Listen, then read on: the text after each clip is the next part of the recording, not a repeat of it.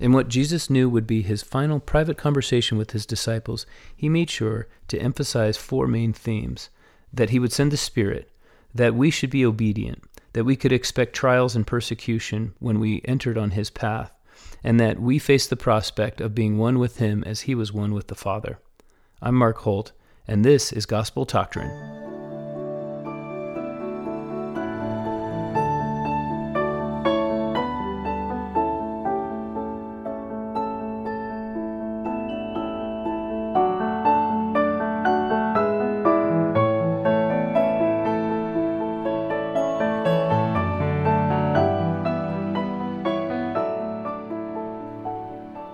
Welcome to our podcast. This week's lesson, number 22, Continue Ye in My Love. We're covering John chapters 13 through 17.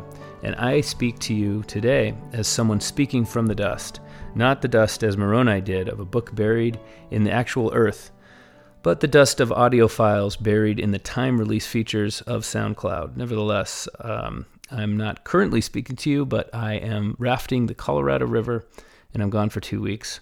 Very grateful for modern technology that allows me to teach this lesson, and it's truly a wonderful one. So let's dive right in. Again, if you should care to email the program, please send an email to gt@gospeldoctrine.com. I'll answer that after the 16th when I return. And please leave us a review on SoundCloud, on Facebook, or on iTunes. Your 5-star reviews and your shares, all of your likes, all of your engagements on social media, they help to find us new listeners and to help more people study with us the scriptures every week. So in chapter 13, now, actually, we're going to go back a little bit to chapter 12, but first we're going to discuss what's going on.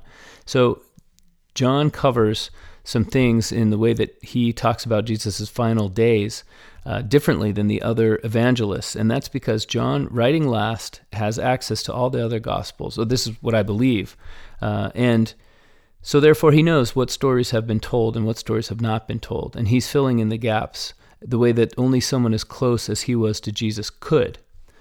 And so the interesting thing about his coverage of the Last Supper is that there is no supper. He starts when dinner is over, and then he talks a lot about just the conversation surrounding the meal. Now, immediately before chapter 13 begins, and it was later, remember, it's later people who imposed these chapter breaks, not John himself. So John was writing in chapter 12, the entirety of chapter 12 was about how Jesus crowned is the same as Jesus crucified, or in other words, that Jesus ascends to his greatest glory in the moment in which he's killed, or in the day in which he's killed. And he makes this point in several different ways. You'll have to go back a couple of weeks to fully understand what I'm saying by this, and listen to our lesson about John chapter 12. But one point I want to cover again, and that is in chapter 12, verses 38 through 40. John is tying together the Lord Jehovah and the suffering servant of Jehovah from Isaiah chapters 6 and chapter 53, respectively. So remember, in chapter 6, this is Isaiah's what's called his throne theophany, where Isaiah first sees the Lord, and he sees him in the temple, and he describes his glory, and he describes God as being lifted up and exalted, or Ram Vinisa, which is Hebrew for highly exalted, lifted up and exalted, raised up on high. You would think there were many things in the scriptures that would be raised up on high, but in fact, there are two things that are Ram Vinisa, and that is the Lord Jehovah here in Isaiah chapter 6, and the servant of Jehovah, the suffering servant from Isaiah chapters 52 and 53.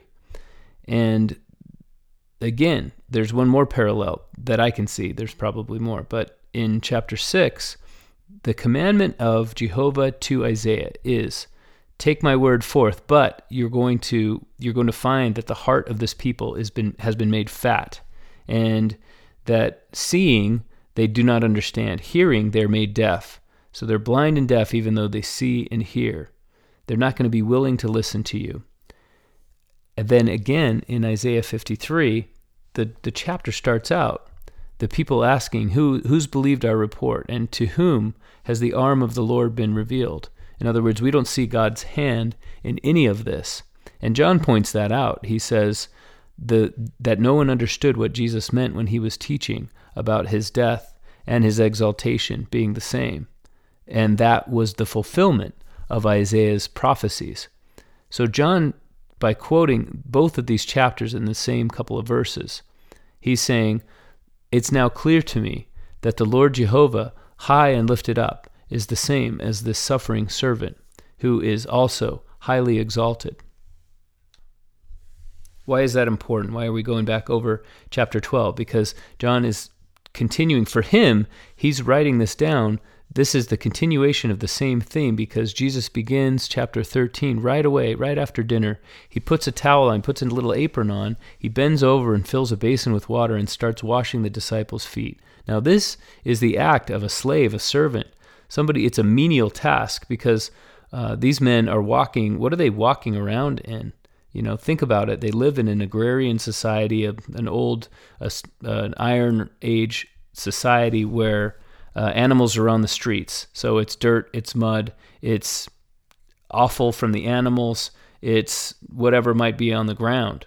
And it's considered beneath people, beneath especially a lord, to wash his guests' feet. However, it is part of hospitality and service to see that the feet are washed. And Jesus takes this task upon himself, naming himself their servant. This is not accidental ordering of the events by John. This is very purposeful. And it's showing that not only is Jesus the Lord, he calls himself their Lord and Master, and then he says, now I'm going to serve you. And if I do not wash your feet, you have no place with me. So I think it would be profitable at this point to read Isaiah chapter 53 and understand who the suffering servant is. And I'm going to read this in a translation called the Good News Translation, which is a little bit more idiosyncratic, quite a bit more idiosyncratic in modern English than the King James translation. And it should be a little clearer to understand. So we're going to read the end of Isaiah 52 and then follow right into Isaiah 53 and understand what this passage is saying about the servant that Isaiah prophesied would come and be the Messiah. This is, we're going to begin with Isaiah 52, verse 13, the Good News Translation. The Lord says, my servant will succeed in his task. He will be highly honored. Many people, and that's Ramvi Nisa, many people were shocked when they saw him. He was so disfigured that he hardly looked human. But now many nations will marvel at him, and kings will be speechless with amazement. They will see and understand something they had never known. The people reply, who would have believed what we now report? Who could have seen the Lord's hand in this? It was the will of the Lord that his servant grow like a plant taking root in dry ground. He had no dignity or beauty to make us take notice of him. There was nothing attractive about him, nothing that would draw us to him. We despised him and rejected him. He endured suffering and pain. No one would even look at him. We ignored him as if he were nothing. But he endured the suffering that should have been ours, the pain that we should have borne. All the while we thought that his suffering was punishment sent by God, but because of our sins he was wounded, beaten because of the evil we did. We are healed by the punishment he suffered, made whole by the blows he received. All of us were like sheep that were lost, each of us going his own way. But the Lord made the punishment fall on him, the punishment all of us deserved. He was treated harshly, but endured it humbly. He never said a word. Like a lamb about to be slaughtered, like a sheep about to be sheared, he never said a word. He was arrested and sentenced and led off to die, and no one cared about his fate. He was put to death for the sins of our people. He was placed in a grave with those who were evil. He was buried with the rich, even though he had never committed a crime or ever told a lie. The Lord says, it was my will that he should suffer. His death was a sacrifice to bring forgiveness. And so he will see his descendants. He will live a long life, and through him my purpose will succeed. After a life of suffering, he will again have joy. He will know that he did not suffer in vain. My devoted servant with whom I am pleased will bear the punishment of many, and for his sake I will forgive them. And so I will give him a place of honor, a place among the great and powerful. He willingly gave his life and shared the fate of evil men. He took the place of many sinners and prayed that they might be forgiven. It's so powerful to read that verse in modern English and understand how closely it matches the final days, weeks, and hours of Jesus' life and his mission from God.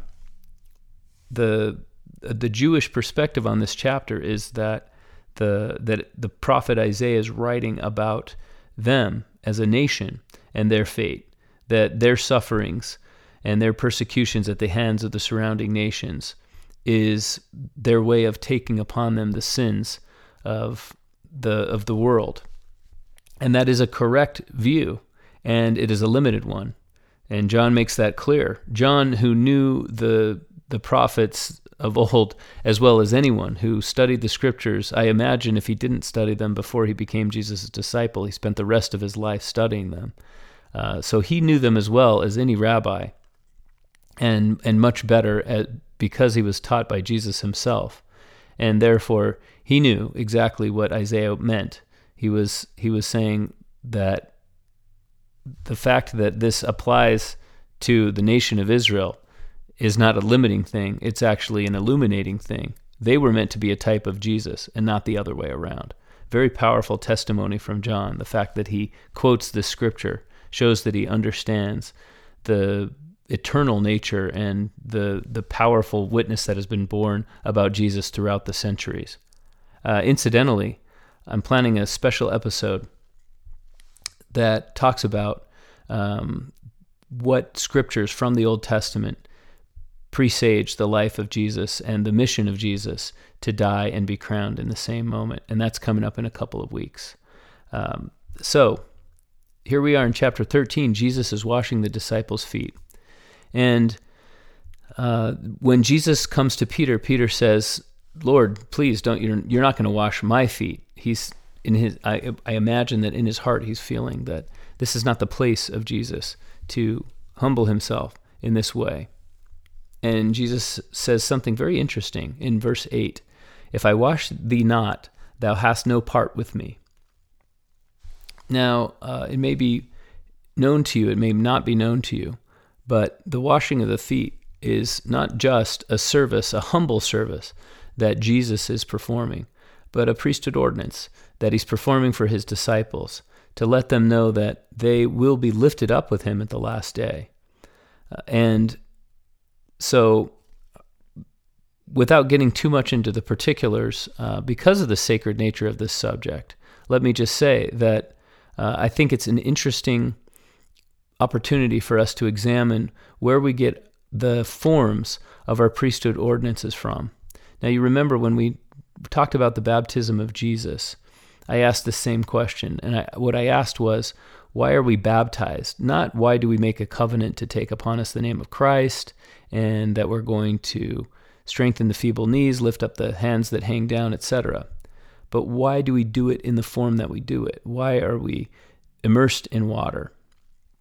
And Paul's answer in Romans chapter 5 or chapter 6, it escapes me at the moment, is that we are buried unto the death of Jesus Christ. And this is obviously true. Baptism is a symbol of the death of Jesus. But it's more than that.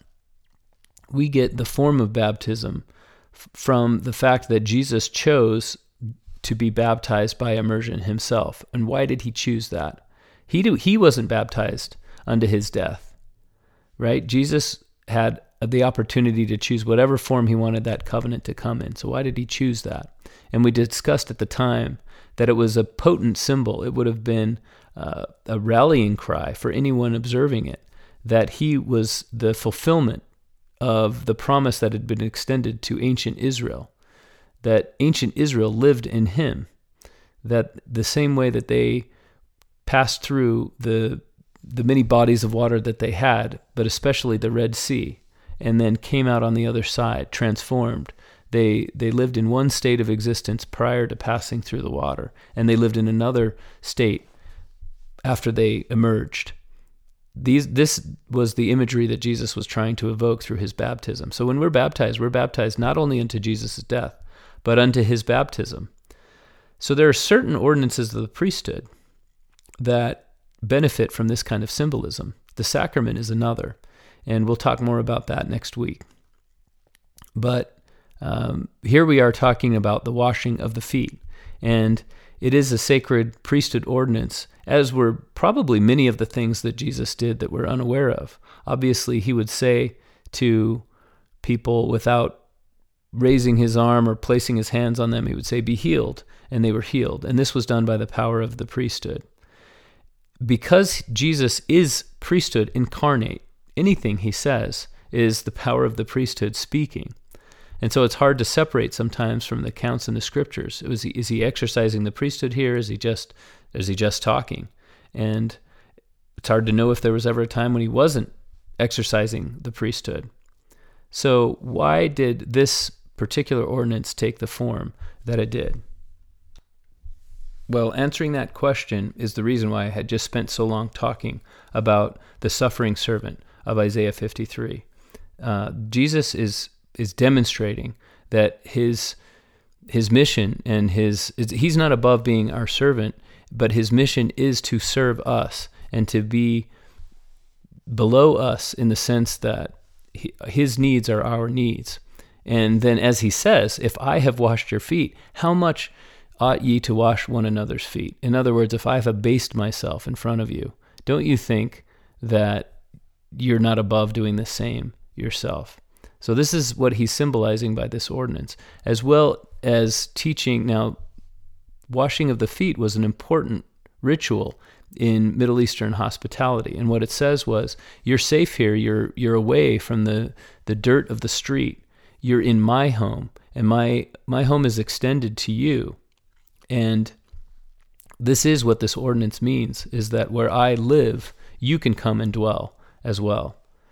So it's just interesting to look into the forms, for example, into the washings and anointings that occur in the temple, to look into the forms of the ordinances of the priesthood that we observe, and to try to understand what they mean. They're very specifically trying to teach us important lessons.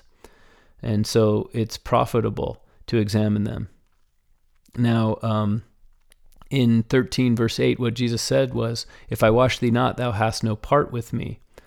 This identifies this as what we would call a saving ordinance. Nevertheless, it's one that I believe few people receive immortality, but we'll all receive it one day at the hands of Jesus or someone that he has authorized to perform this ordinance. And it will be part of our entrance into his kingdom, into his home, to live with him. Now, as I indicated in the introduction, there are some chief themes that Jesus keeps hitting again and again. He talks in what we could almost look at as Hebrew poetry, where he repeats the same ideas interspersed with each other, mixed together, and then he'll come back to one idea, he'll tie them together. And Jesus has been, in the last several chapters that we've studied, establishing himself in the tradition of the greatest of the Hebrew prophets, showing that he's right up there with Isaiah and Jeremiah and Ezekiel in declaring poetically and in symbolically, in grand fashion, the lessons that God is having him teach. So he fits right in with this Old Testament tradition of prophets decrying the evils of the people and showing them and being willing to put themselves on the line. And he's going to pay the ultimate price, as many of them did, but not all. And he's going to pay that price in a way that none of them did. And so it's wonderful to have studied the Old Testament and see that Jesus is the culmination. He's not just the beginning of a New Testament, but he's also such a fine and shining example of the Old. And we'll see that as we talk next week about the sacrament, that it was the culmination of promises that had been made for centuries. So the themes that Jesus keeps hitting are, first, the Holy Ghost. He says to the disciples many times, I'm going to leave and I'm going away, and if I didn't leave, it wouldn't be good for you. You don't want me to leave. You don't understand why I have to leave, but I'm going away to go to my Father. And because I do that, I'm going to be able to send the Spirit to you. So this is one of the themes. And we may get to, I'm going to going to expose at the beginning here what these themes are, and I may be able to get to several scriptures for each, or I may not. We'll see how the lesson goes. The second theme is obedience. And Jesus says again and again, love one another. If ye love me, keep my commandments. And so he talks about love and obedience being tied together. And for example, I love God, and everybody knows, I'm showing that everyone can know that I love God by keeping the commandments of the Father. So right now I have a commandment to keep, and it's going to be painful for me, but I want everyone to know how much I love God by keeping this difficult task that has been set in front of me. And you can let me know how much you love me and how much you love God by obeying his word and keeping my words. An important and very profound lesson there. Then he tells the disciples, look, you shouldn't be expect that your lives are going to be easy because you're following me. Look at my life. My life is not easy. And this is probably the most important lesson we can learn from the scriptures. And I say that, I don't say that lightly, because why do people turn to religion and why do they choose to believe in God? It's not easy. There's a certain amount of pain involved in putting aside your own will, believing in something you can't see, and choosing to follow a path that involves some sacrifice, right? So why do we do it? It's because the meaninglessness of life hurts too much.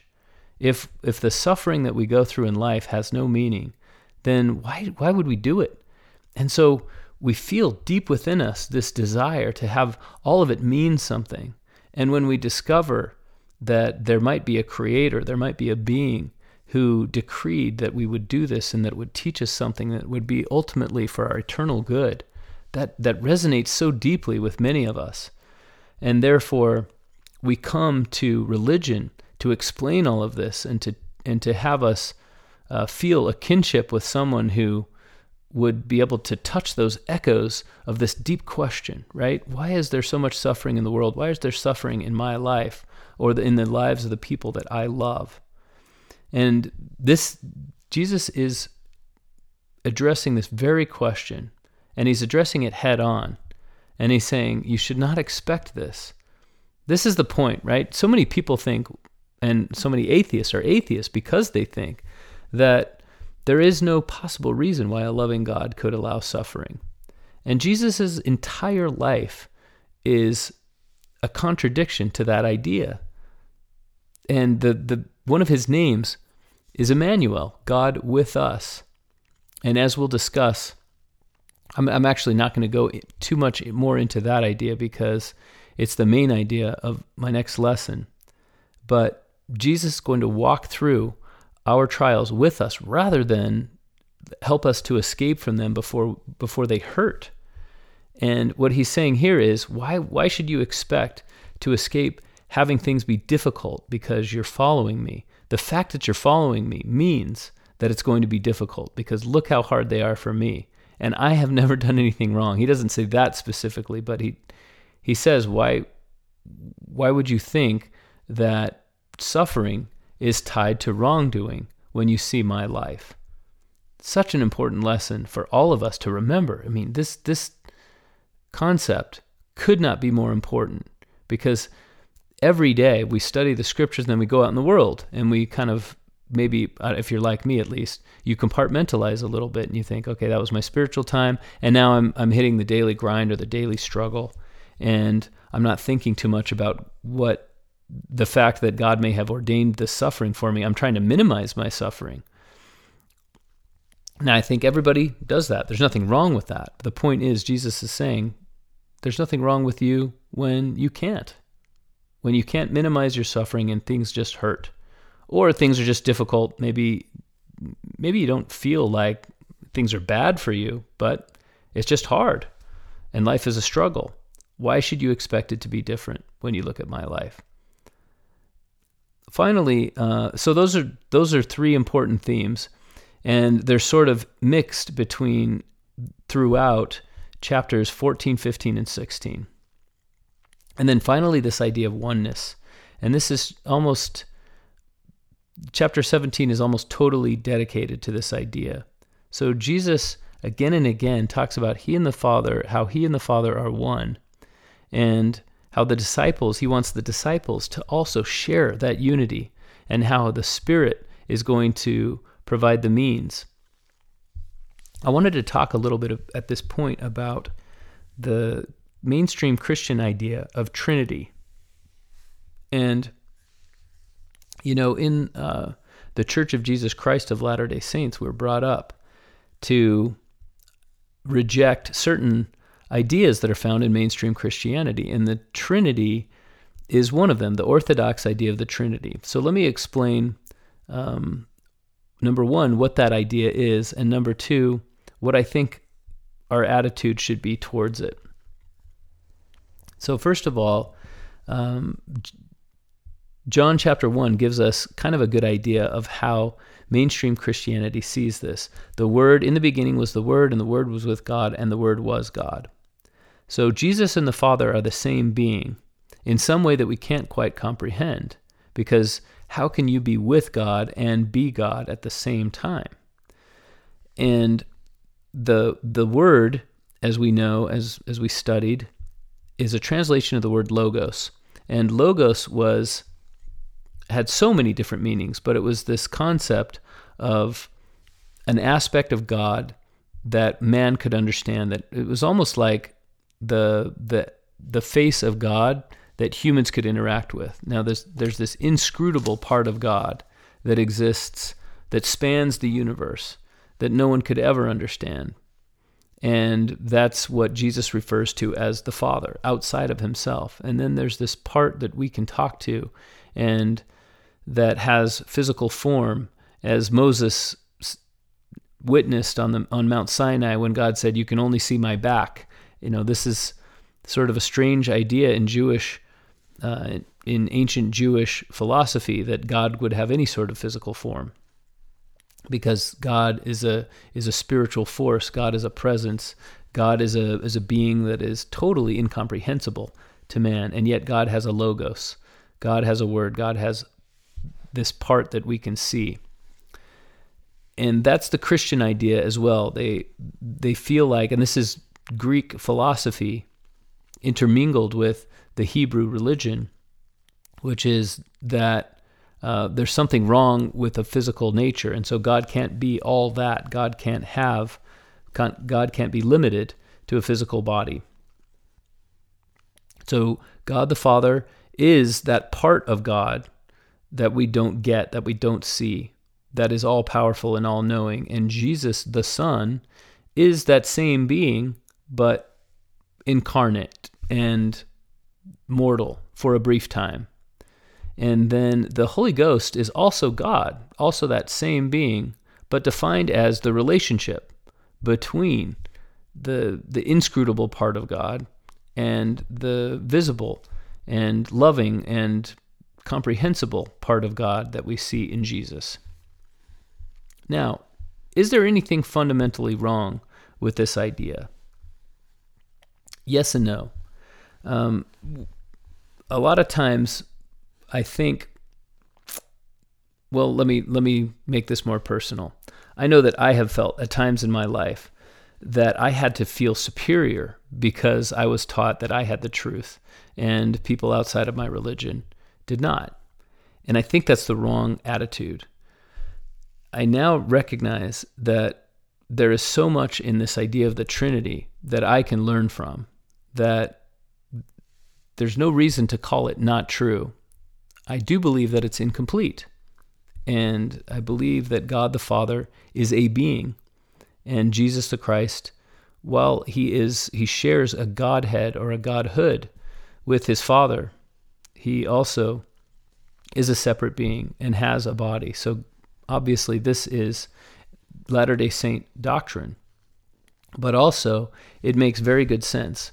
Joseph Smith taught that a correct understanding of the attributes of God is necessary to the exercise of faith. And that's why it's important. However, it's totally possible to believe in God, to follow God, to love God, and to serve God without having a perfect understanding of his nature. and especially in this where it touches the Trinity. So I guess my point is, these chapters are the source of much of modern Christianity's belief about the Trinity, and there's nothing wrong with that belief. It is such a powerful belief, and it strikes to the heart of many truths about the relationship with Jesus and the Father. And there is so much to love about what modern Christians believe and mainstream Christians believe about that relationship. And I do love what they believe, which is that Jesus is one with the Father. He is in the Father as the disciples are in Jesus. And the problem with this chapter of John, where Jesus describes this, chapter 17, is that language just breaks down at this point. There is no way to truly explain that relationship adequately using mere words. And I don't know that I would call it frustration on Jesus' part, but perhaps on John's part, or anyone trying to catalog what Jesus is actually saying. That it's the sense of what he was trying to convey is impossible to get across through mere words. The relationship between Jesus and his Father, I love the fact that relationship in mainstream Christianity is considered to be in itself a sentient being, a powerful being, a member of the Godhead. How wonderful that is, because their relationship has shaped worlds without number and creatures like you and me and everything that we see. That very relationship governs everything that we know or ever will know, and it is truly wonderful. So the fact that it has been given a name and called the Holy Ghost by so many people, I don't have a problem with that. That's my attitude towards the mainstream Christianity's idea of the Trinity, is that I think it's beautiful. And I think it's incomplete, but it's still beautiful. It's still wonderful. And there's so much that we should take from it rather than rejecting it outright. And we should respect people who love that idea for loving that idea, because it is truly a beautiful idea. And at the same time, it does seem pretty clear from the wording to me at least, from the wording in chapter 17, that Jesus is not saying he's the same being as the Father, because for one thing, he says, Father, help my friends, help my disciples, help these people that I love, help them to be one in me as I am in thee. And that word as means in the same way. So he's not talking about them being the same person. What he's saying is, help us to be so unified that it's as if we were one person, right? This is a metaphorical way of speaking when he says one. And I guess the goal is to make it less and less metaphorical as we go. That as we become more and more one with each other, we're speaking less and less figuratively and more literally, the closer we get to being one, to the point where when you're talking about Jesus and the Father, Jesus even says, if you've seen me, one of his disciples, as they're speaking, they say, show us the Father. Jesus, you keep talking about the Father. Well, show us. We'd love to see the Father. And he says, have you been with me this long and you don't know the Father? If you've seen me, you've seen the Father. And this means that the relationship between Jesus and the Father at this point has reached such a point of oneness that to see one is to see the other. And I have no problem with any of those concepts. And they don't seem to contradict the idea that Jesus and his Father can have two separate bodies of flesh and bone, or blood, as Jesus had at this time. Now let's talk a little bit about Judas Iscariot. Jesus says during the supper, he talks about the fact that one of them is going to betray him. And this is after the point where Jesus has washed Judas's feet. And this is why Judas is called a son of perdition. If you remember in the Doctrine and Covenants, it talks about the necessary conditions to become a son of perdition, and one is to receive this kind of witness, to be given the assurance that you be with God, and then to put God himself, to put Jesus to an open shame or to crucify him afresh. What a terrible thing it would have been to be part of the murder of Jesus. And that's what it was. We'll discuss it in the lessons to follow. But Jesus was murdered, was indeed murdered.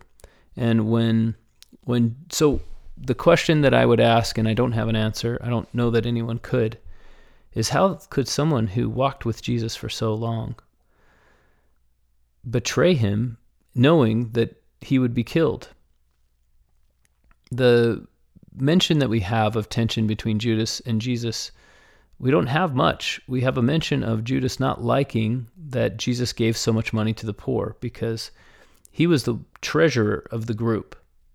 As John put it, he held the bag. So he kept the bag of money that they would all spend that would cover their needs.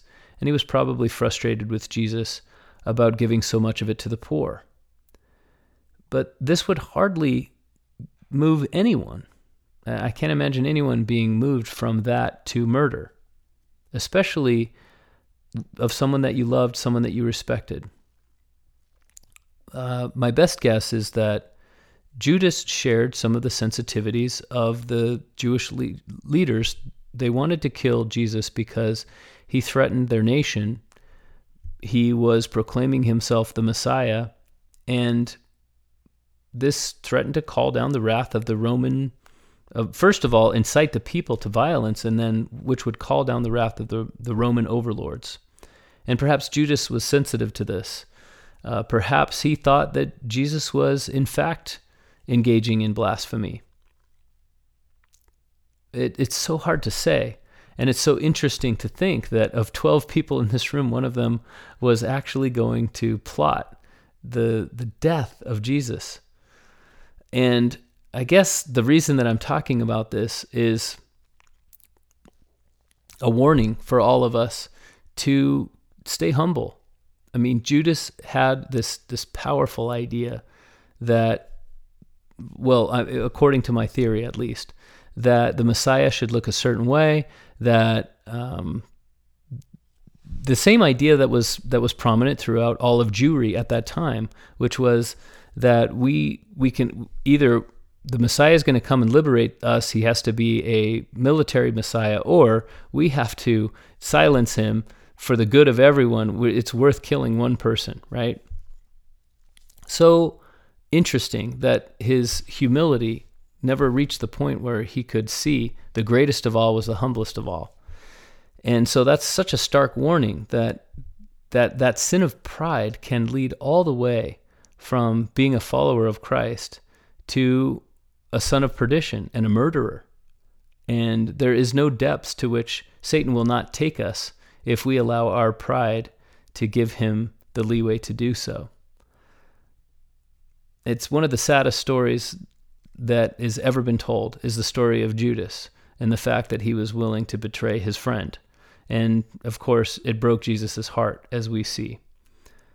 So Jesus sends Judas off to do what he's done, what he will do, and then he talks to his disciples about loving each other. And then at the end of chapter 14, Jesus says, "Arise, let us go hence." So he spends chapter 14 talking mostly about the Spirit. And he says in verse 26, the Comforter will come. The Father will send the Comforter in my name, and he'll teach you all things, bring all things to your remembrance. In verses 16 through 18, Jesus says, I will pray the Father, he shall give you another Comforter, that he may abide with you forever, the Spirit of truth. The world can't receive the Spirit of truth because it doesn't see the Spirit of truth. It doesn't know the Spirit of truth, but you know the Spirit of truth, for he dwells in you. And I'm not going to leave you comfortless. I will come to you. So these are wonderful promises, and they have to do with Jesus coming and the Holy Ghost coming to visit them.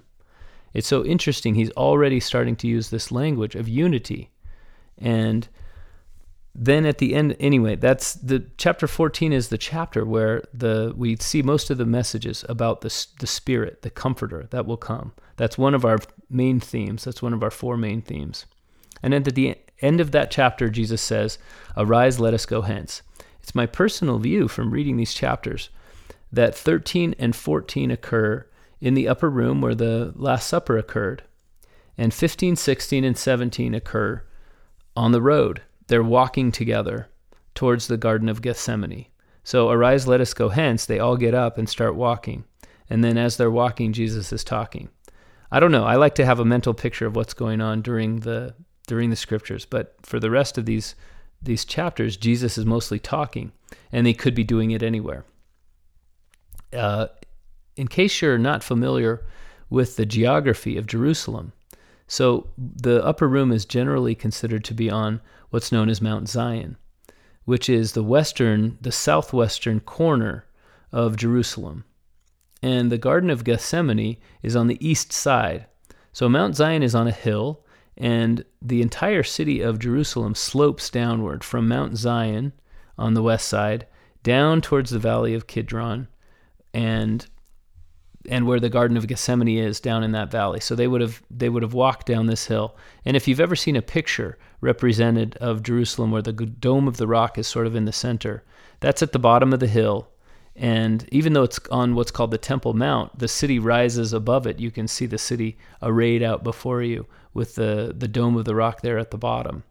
And it is lifted up from, what its immediate surroundings. And nevertheless, you can still see the whole city behind it. That's because it's on a hill. So the back of the hill is sort of the west side. And they're descending this hill and walking towards the Garden of Gethsemane. Now, when you hear the word garden, you should immediately have summon to your mind the idea of the Garden of Eden. It's not an accident that Jesus chose a garden, as the place where he would begin the atonement. And I say begin, in case you are unaware, the final general conference talk of Elder Bruce R. McConkie talked about how on the cross, in a way that we can't quite understand, all of the suffering of Jesus returned to him there. And so the atonement was not just something that began or something that occurred in the Garden of Gethsemane and was over. And I actually have my own personal opinions about this. They're very personal, and I'm going to discuss them next lesson. But that's why I say he began the atonement in the Garden of Gethsemane. So we should think about the Garden of Eden when we hear the word garden. And Jesus was trying purposely to evoke that image in our minds. So remember that in the temple, in the holy place, on the walls, the decorations all had to do with this Garden of Eden imagery. So that as the priest traveled from the altar to the Holy of Holies, he was going from earthly to heavenly things, traveling back through the fall, undoing the fall as he made that journey. That is the point of the temple, is to be a symbol of that journey. And Christ himself is the means, is the mechanism by which we make that journey. And so here is Christ traveling from the world to the garden and then to the tomb where he would rest as he brought salvation to those who were beyond the grave. So even in his atonement, Jesus was enacting potent symbolism. Again, as is mentioned, I believe, in next week's Come Follow Me lesson in the manual, the Garden of Gethsemane would have also probably been equipped with an olive press. And this is, I want to say a machine, but it's really just a big stone, and you can put the olives in a trough, and then the stone has a single axle, and a person can walk around in a circle, and the trough is a circular one. And you take this round stone and just push the axle around in a circle, and it rolls the stone through the trough and crushes these olives so that the oil can flow out. And the fact that this is how olive oil is obtained, right? And there are other forms of olive presses, but Jesus was in a place where intense pressure was put on olives in order to extract their essence, and where the blessings of God manifested themselves in a growing garden. So two potent symbols that surrounded the event of his atonement. He's heading for this garden, and he's walking with the disciples and talking to them. So now we're in verse chapter 15. This is a wonderful chapter. In fact, in my mission rules. Now, there are mission rules that apply to every missionary, and that's called the Missionary Handbook. But then you get mission rules if you go on a mission that are issued solely to your mission from your mission president. And part of our mission rules were we had to read John chapter 15 every week. And there were no other chapters that fit that description. And just in the first few verses, you can see why. Jesus begins, I am the true vine, and my Father is the husbandman. Every branch in me that beareth not fruit, he taketh away, and every branch that beareth fruit, he purgeth it, that it may bring forth more fruit. Let's skip to verse 5. I am the vine, ye are the branches. He that abideth in me, and I in him, the same bringeth forth much fruit. For without me, ye can do nothing. What a wonderful idea. So we have power. We do have the capability of bringing forth fruit, but we are merely branches of our Savior, who is the vine. He is the source of every good thing in our lives. And here's another idea that is contained in this image, and that is the vine is not where the grapes are. The grapes are on the branches. So what Jesus is saying is, I need you to bring forth this fruit, but I don't need you specifically. He even says, right out there in the open, if there's a vine that's not bringing forth any fruit, the Father is going to take that branch. If there's a branch that's not bringing forth any fruit, the Father is going to take that branch from the vine. But if there is a branch that's bringing forth fruit, the Father is going to enhance its ability to bring forth fruit. And how is he going to do that? So here's this idea of trial and persecution. He's going to purge that branch. And what does that mean? Cut off little parts of it. If the branch is growing too many leaves, and let's say, for example, now I have a piece of wood in my yard that I want a honeysuckle vine to grow up around. And for years I've been trying to train it to do that. And the way that I do it is I cut little branches off at the base so that the plant won't spend its energy building branches where I don't want them to grow, where I don't need them. I want them up on top of this wood frame, so that they can beautify it, and so that the length of the entire vine will increase. And that's what it means to purge a branch, is you're going to clip away those parts that are growing in the wrong direction.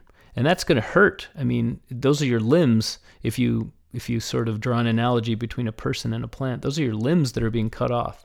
And that's a painful process. So purging, in an horticultural sense, isn't painful.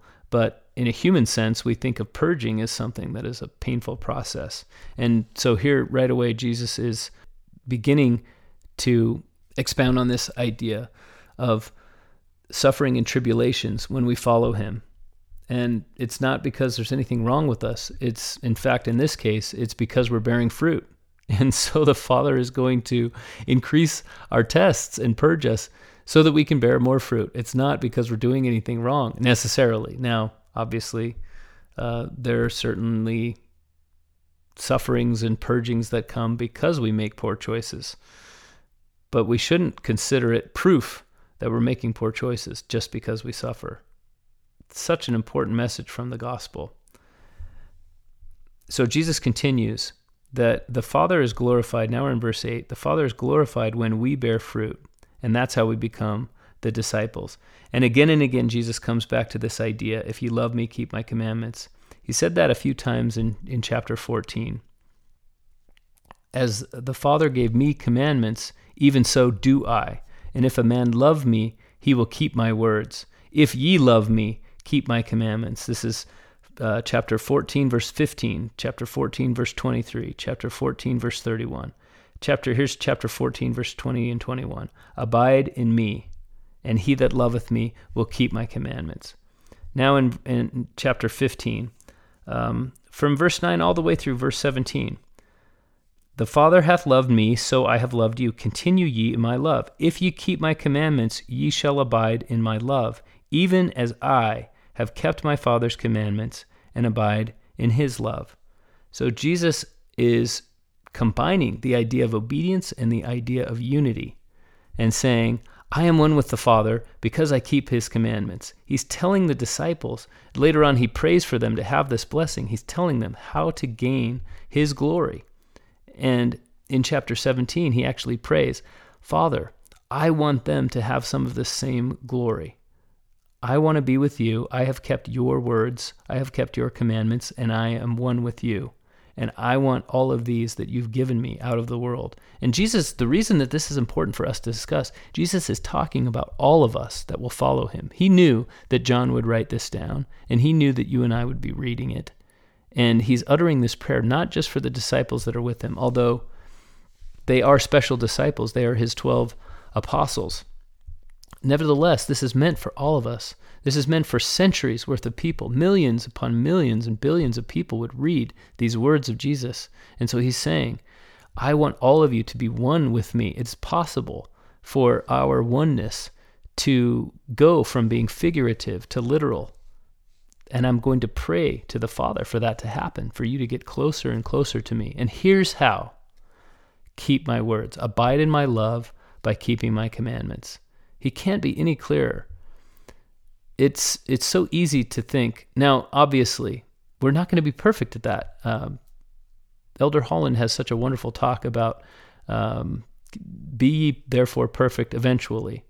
We can forgive ourselves and we can be compassionate on ourselves for not being able to keep all of the commandments.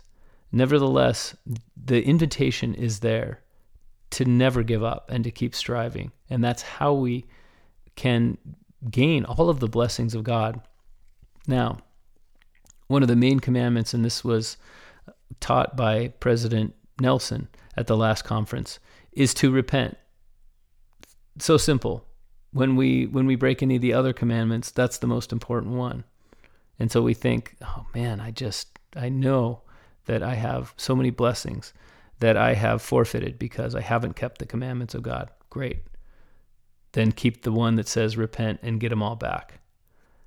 And it really does work. I mean, Jesus died so that we would have access to that commandment above any other. He continues in chapter 15. Now we're looking at verse 18. If the world hate you, ye know that it hated me before it hated you. If ye were of the world would love his own. But because you're not of the world, but I have chosen you out of the world, therefore the world hateth you. So again, this idea of being persecuted, and because you're good, you're being purged. Because you're following my words and you're abiding in my love, the world is hating you. You have to choose. You get to choose who loves you. Do you want to be loved by God, or do you want to be loved by the world?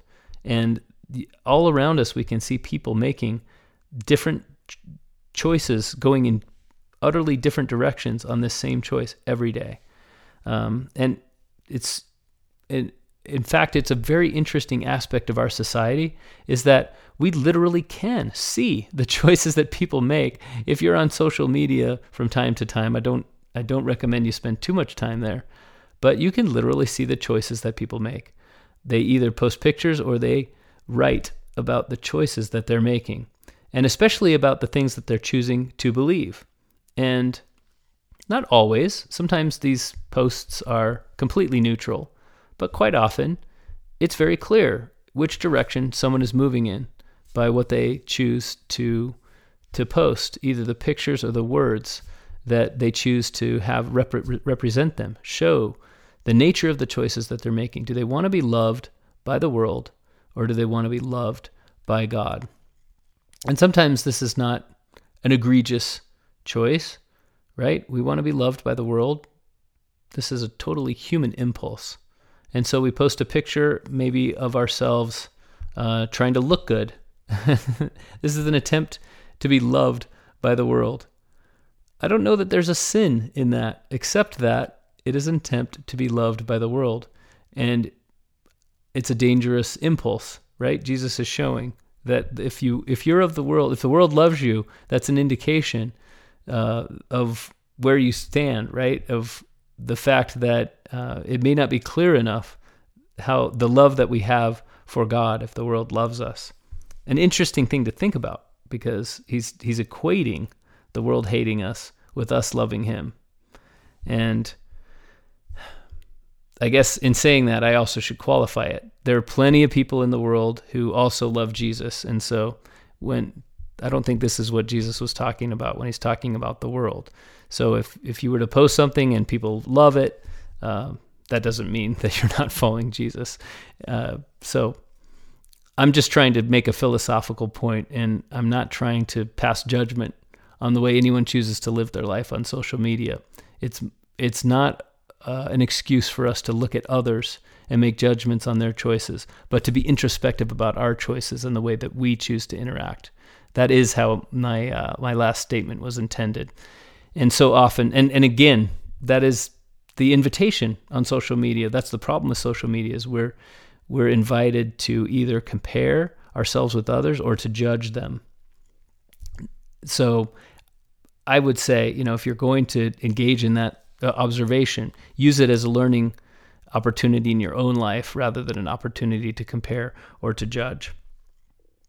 But again, Jesus once again says in verse 23, "He that hateth me hateth my Father also." So if we love Jesus, we love the Father. If we see Jesus, we've seen the Father. If we hate Jesus, then we hate the Father. Continuing verse 24, this is John chapter 15 still. "If I had not done among them the works which none other man did," meaning his healings and his teachings and all of his miracles, "if I had not done these works, they had not had sin, but now have they both seen and hated, both me and my Father. But this cometh to pass, that the word might be fulfilled that is written in their law, they hated me without a cause." So the world hates Jesus, and the world should be put in quotes, right? The world are those people that have so much pride, like Judas, that they're not capable of seeing the Savior. Instead, they see somebody who's standing in their way of the way that they think the world should be. The world hates Jesus because he has done such wonderful things, and he invites us to leave behind our pride and change. Now, Jesus returns again in chapter 16 to the theme of the Holy Ghost coming to visit us. And he equates that idea with the teaching that he's going to go away. Right now, chapter 16 is where he starts talking very explicitly. I'm going to be gone. You're all going to weep because you see me leave, and your hearts will be broken. But I have to leave. It's totally expedient that I leave. And if I don't, then you won't have the same blessings that you would if I stayed. John chapter 16, verse 7, we see the greatest expression of this idea. "Nevertheless, I tell you the truth. It is expedient for you that I go away. For if I go not away, the Comforter will not come unto you. But if I depart, I will send him unto you. And when he is come, he will reprove the world of sin and of righteousness and of judgment." So the Comforter is going to come and make the world a better place, but only because I go and can send him. And Jesus promises that he also will return. So this is going to be a heartbreaking time for the disciples, but I think it's also interesting to note that it's only in the absence of Jesus that the Holy Ghost can visit them. And I don't know whether this is true or not, but the idea struck me that perhaps this has to do with faith and knowledge, right? The difference between having a sure knowledge that here's the Savior in front of me teaching me, and when the Holy Ghost comes, I have the choice to exercise faith and listen and believe, rather than the certainty that here's the Savior teaching me. And I think that was the opportunity that Jesus was giving them, was you've had me with you for so long, and now I'm going to give you the opportunity to choose faith and to choose righteousness and to choose obedience and love the way that I'm teaching you now. Chapter 7 is known as the great intercessory prayer, and this is Jesus praying for his disciples so fervently to the Father. It reminds me of the words used in 3rd Nephi when Nephi describes the prayer of Jesus as being so wonderful that words cannot describe, neither can be conceived in the heart of man. So wonderful things we heard the Father we both heard and saw Jesus pray for us unto the Father. And this prayer is as close as we get in the scriptures that we have of knowing what those words were. And as you can see, and as I mentioned before, the words fail him. or the words fail John to describe what he wrote. And I'll give you just one example. We'll start in verse 21. Jesus prays that they all may be one. Let's start one verse before, just to make a little more sense. Neither pray I for these alone, but for them also which shall believe on me through their word, that they may all be one, as thou, Father, art in me, and I in thee, that they also may be one in us, that the world may believe that thou hast sent me. And the glory which thou gavest me I have given them, that they may be one, even as we are one, I in them, and thou in me, that they may be made perfect in one, and that the world may know that thou hast sent me and hast loved them as thou hast loved me. So in case this sounds a little bit awkward because it's repetitious and it's frankly just strange, it's hard to understand, it's important to remember how Hebrew poetry works. It works through repetition, and it works through this very sort of imagery. This is a poem. Jesus is not only praying, but he is composing an extemporaneous poem in the style of ancient Hebrew scripture, of Old Testament scripture and prophecy. And so this is like something you would read right out of the middle of Isaiah. So many of Isaiah's prophecies were also poems. And so that's the nature of the great intercessory prayer. And Jesus made mention of this idea that we find in John chapter 17, verse 3. This is life eternal. By the way, this is the only description of what eternal life is in the whole New Testament. So important to pay attention here. This is life eternal, that they might know thee, the only true God, and Jesus Christ, whom thou hast sent. So that is what eternal life is for us to know him. Then he spends the rest of the chapter praying for us to know him. And so that was what he was talking about, that they may know that thou hast sent me. Now, you'll remember we've talked several times in the last few weeks about Isaiah 56, this idea that the invitation that was once only belonged to the children of Israel would be extended to the foreigner and to the eunuch, that they would have a place better than of sons and daughters, that anyone would be invited into the church in the last days to have priests taken from among their number who could work in the temple, an honor once reserved only for the Levites. And here Jesus is praying for that very blessing, that the people that would believe on the disciples' words could also be made one. This is him opening up. So there was the theme in Isaiah is that there would be a certain amount of time that the children of Israel would have the blessings of the gospel exclusively, and at some point it would be opened up to the entire world. And here's Jesus praying for that very blessing, saying not only these disciples, but anyone who believes on their words, that we can all be one, that everyone can be brought in. And so we've learned from Jesus in these brief few chapters so many important, wonderful ideas, that the Spirit would be sent to us when he goes away, that we show our love for him through our willingness to make choices in obedience, in keeping his word, and in showing love for each other, that we could be visibly disciples of Christ. Men shall know we're his disciples when we love each other, and we love God by obeying his word and keeping his word. And that's how Jesus showed his love for the Father, that we can expect that life is not going to get easier just because we embark on a journey to follow Jesus. In fact, we can expect additional challenges. We can expect to be purged, and we can expect to be thwarted because of that, and that there's nothing wrong with us when that happens. And in fact, we can expect that God's hand is showing itself in our lives when we feel resistance to following the path of Jesus.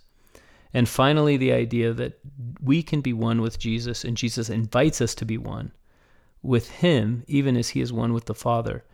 And he wants us to share in his glory. That eternal life is knowing him. That the very nature of eternal life is to come to a knowledge of Jesus Christ and of his Father. I'll conclude with this. This is John chapter 17, verse 15. I pray not that thou shouldest take them out of the world, but that thou shouldest keep them from the evil. They are not of the world, even as I am not of the world. Sanctify them through thy truth. Thy word is truth. This is what you and I do. Every week we endeavor to understand the word of truth of God. And this is the way we're not taking ourselves out of the world. We're living in the world. We're engaging with the world. We're interacting with the world because that's how we bear fruit. We are the branches on the vine of Jesus, and we're meant to live in the world and bear fruit there. Jesus doesn't want us to be taken out of the world, but it is through studying this word of truth and remembering him every day that God can keep us from the evil that does exist in the world. I pray that we can remember that we are the branches on the vine of Jesus, that without him we can do nothing, but with him we can do everything. He can make us grow into such fantastic versions of ourselves that we never would have imagined if we'll trust him and stick to his word and the Father's word of truth. And we'll have eternal life the more we come to know him. In the name of Jesus Christ, amen. This has been Gospel Doctrine, a nonprofit podcast hosted and produced by Mark Holt with bumper music by Kendra Lowe. Gospel Doctrine is not affiliated with nor endorsed by The Church of Jesus Christ of Latter-day Saints.